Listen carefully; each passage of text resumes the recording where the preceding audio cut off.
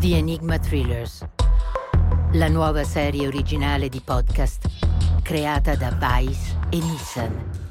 Episodio 3. Nell'episodio precedente, in Italia, l'agente Annabel Levina ha scoperto che ci sarà una riunione segreta tra l'organizzazione Idrium e un certo signor K per gestire lo scambio di un ostaggio India con il Vortex, un'invenzione rivoluzionaria. Al momento manca il codice segreto di accesso a questa riunione.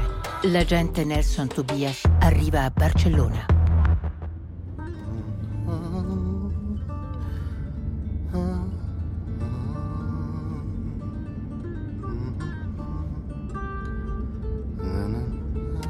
Buongiorno Nelson, sono le 9:41. La temperatura a Barcellona è di 19 gradi Celsius e oggi si festeggia Santa. Ma chi ti ha programmato? Scusa Nelson, puoi riformulare la tua richiesta? Attiva il memo Sant'Ignazio, per favore. Attivazione del memo. La grotta di Sant'Ignazio è un santuario religioso cattolico situato sulla riva del fiume Cardener, a Manresa, in Spagna. Si dice che qui Sant'Ignazio di Loyola, dopo la conversione, abbia trascorso 10 mesi tra il 1522 e il 1523 a pregare e a redigere i suoi celebri esercizi spirituali. Il santuario è composto dalla grotta originale, adesso una cappella, da una chiesa barocca del XVII secolo e da un edificio neoclassico del XIX secolo. Desideri altre informazioni, Nelson? Io so a malapena chi è Sant'Ignazio. Sant'Ignazio di Loyola, nato nel 1491 a Loyola, morto a Roma nel 1556, fondatore della Compagnia di Gesù.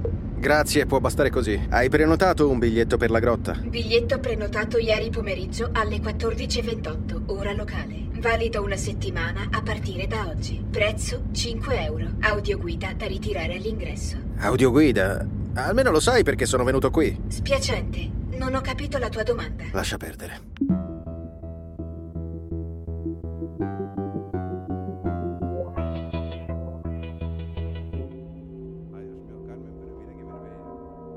Memo vocale, per favore. Cartella padre.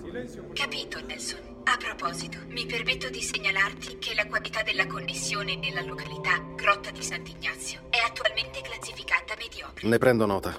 Grazie, Nelson. Memo vocale padre attivato. Salve, Everett. Sono le 10:40 qui in Spagna. Mi trovo nella cappella della Grotta di Sant'Ignazio, seduto da mezz'ora su una sedia con schienale in velluto rosso, e aspetto di essere solo per accedere al santuario della Société des Mille Visages. Grazie della dritta che mi ha inviato a proposito del quadro. In effetti è la pista giusta, ma non so proprio in che modo decifrare il messaggio che ho trovato. Motivo della mia presenza qui al santuario. La mia ultima visita è stata 8 anni fa. Fra l'agenzia e la società era ancora una bella storia d'amore. Da allora la situazione si è un po' deteriorata. I rapporti si sono leggermente allentati, per così dire. Ognuno ha i propri affari. Ci siamo. L'ultimo pellegrino è appena uscito.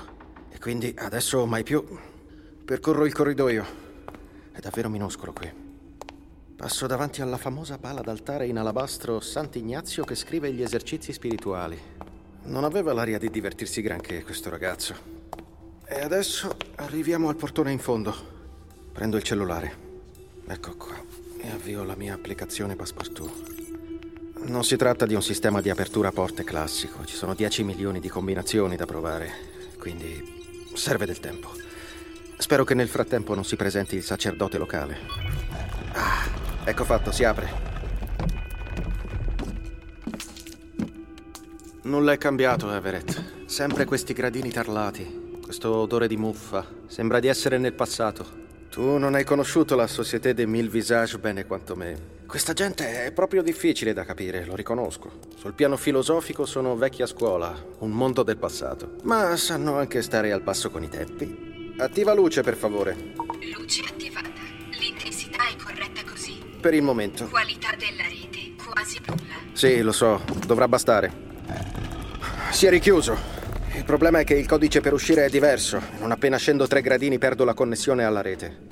Pazienza, si vedrà al ritorno. In ogni caso non influenza il memo. Fa freddo qua giù. Una vera cripta. Ed difficile immaginare che a poche decine di metri si stende un intero quartier generale ultramoderno.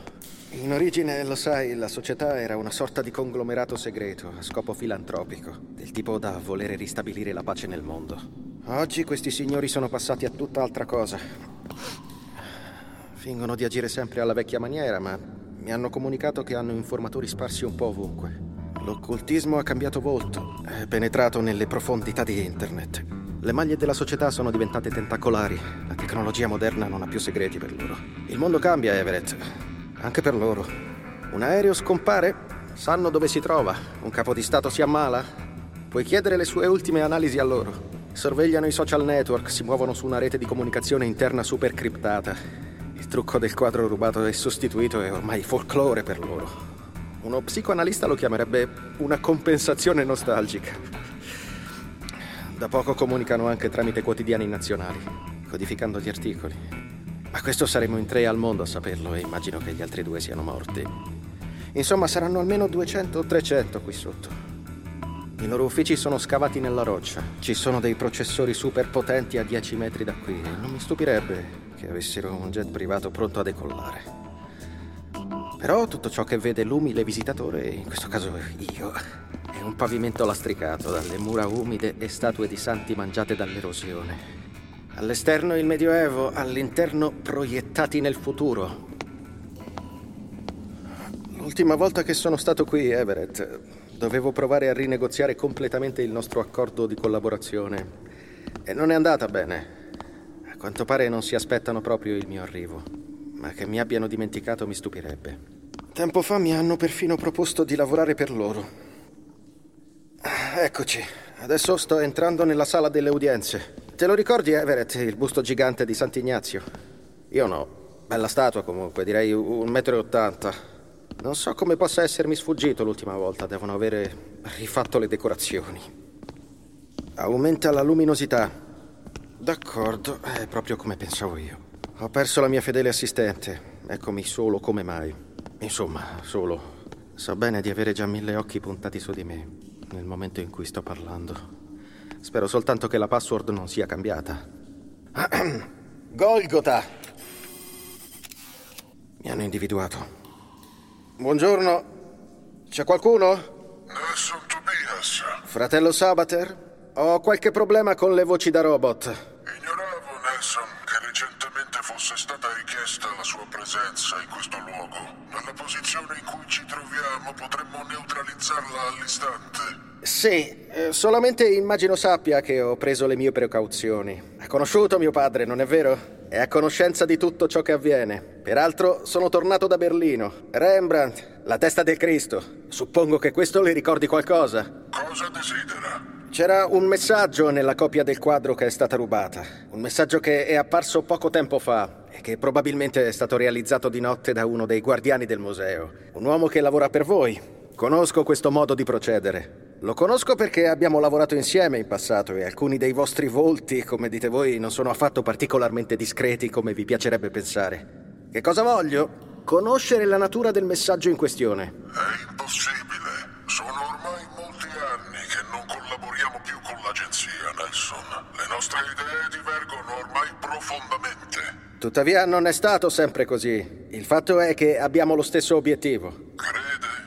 La nostra visione non si limita affatto a quella di uno o più stati. Noi non siamo asserviti a nessun governo e a nessuna istituzione. Tuttavia siete soli. In ogni caso non sono venuto qui allo scopo di implorarvi. Ho lasciato delle istruzioni, un'email da aprire solo se mi accadesse qualcosa. Un'email? Penso che il tempo sia contro di voi, contro di noi, in verità. Questo messaggio che avete decifrato, non sapete cosa farne. Sbaglio forse? Quale email, Nelson Tobias? Una richiesta d'indagine, destinata alle autorità tedesche e spagnole. Una procedura che potrebbe permettergli di fare un collegamento fra ciò che accade a Berlino e qui sottoterra. Nessuno vuole arrivare a tanto, vero? Lei è un pazzo. Lavoriamo su una faccenda di rapimento, fratello Sabater. Una faccenda dalle conseguenze potenzialmente disastrose. I nostri informatori ci hanno messo sulla pista berlinese. In Italia, una nostra agente ha saputo di una riunione segreta. Soli non risolverete niente. E nemmeno voi, però. È esattamente quello che cerco di dire. Noi abbiamo gli uomini, fratello Sabater. Abbiamo la tecnica. Anche noi abbiamo gli Fratello Sabater! Fratello Sabater, che succede? Scappa! Fratello Sabater! Merda, c'è un problema qui. Devo assolutamente uscire da qui. Non c'è rete. Qui non c'è rete, non avrò il tempo di aprire. Cerca in memoria. File archiviati. Uscita santuario. Ricerca avviata, Nelson. Sono felice di risentirti. Presto, spegni tutte le altre applicazioni. Allora, trovati. Acquisizione codice di sicurezza. Avvicina l'apparecchio al sensore. Grazie. Scusi, non ho tempo.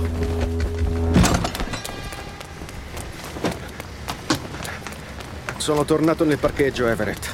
Si direbbe che il passato ritorni. La tecnologia non può fare tutto. Non so che cosa è successo al quartier generale dei nostri amici. Avrei bisogno di parlarti. Sono 2 volte che cerco di chiamarti. Chiamami quando senti il messaggio. Nelson Tobias! Chi è lei? Ho temuto proprio che il nostro drone la perdesse. Non lo indovina. Sono fratello Sabater. Non ci siamo mai visti, in verità. Tutti i fratelli hanno la stessa maschera e la stessa voce. Una maschera a 1000 volti.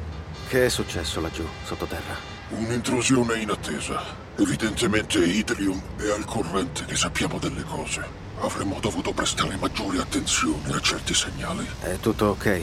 Hanno provocato danni importanti. Abbiamo chiamato rinforzi ed è in corso una procedura di evacuazione. Il mio superiore mi comunica che aveva ragione. Ragione? Come? Idrium ci ha trovati. Sono qui. Vogliono il codice a tutti i costi. Prenda questa chiavetta. E il codice? Ne faccia il migliore uso possibile. Grazie, ma... E voi? Non si preoccupi della nostra sorte. Ne abbiamo passate di peggio. Ce la caveremo. E seguiremo ovviamente i vostri progressi. Bene, e adesso, se mi vuole scusare...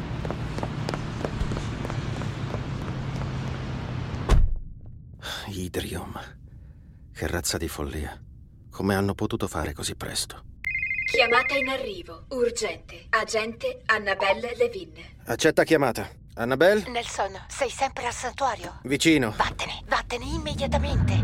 Nelson, ho una buona e una cattiva notizia. Anch'io ho qualcosa da dire, pensa un po'. La buona è che abbiamo ragione a proposito di Idrium. La cattiva è che ci hanno individuati. Ragione, ovvero? Organizzeranno una riunione segreta, molto presto. E sanno che la Société des Mille Visages possiede il codice. Ho io il codice. Puoi ripetere? Hai capito bene, l'ho recuperato. Aspetto informazioni da mio padre. Doveva darmi qualche chiarimento su Isaacson e i suoi scagnozzi. Il seguito delle operazioni dov'è? Parigi. Parigi? L'incontro si svolgerà a Parigi. Sarà tutto in virtuale, ma il segnale partirà da lì. Benissimo, arrivo. Nelson, non è certo quello che intendevo. Tu hai il codice? Mandacelo. Parigi? Da Hamid, suppongo. Ci serve il codice, Nelson. Ne abbiamo bisogno adesso. Arrivo, Annabelle. Sarò sul posto fra 12 ore. Tobias, tu... Non capisco perché volete divertirvi senza di me. Ecco, così va meglio. Sicuro che questa conversazione fosse terminata, Nelson? Ma certamente che lo era. Distanza da Parigi? 946 chilometri. Durata stimata del viaggio. 9 ore e 51 minuti in autostrada. Beh, non è niente. Metti della musica. Ti lascio carta bianca per la scelta. Sorprendimi. Scusa, non capisco questa domanda. Carta bianca o sorprendere? Hai proprio ragione. È una pessima istruzione. Me ne occupo personalmente.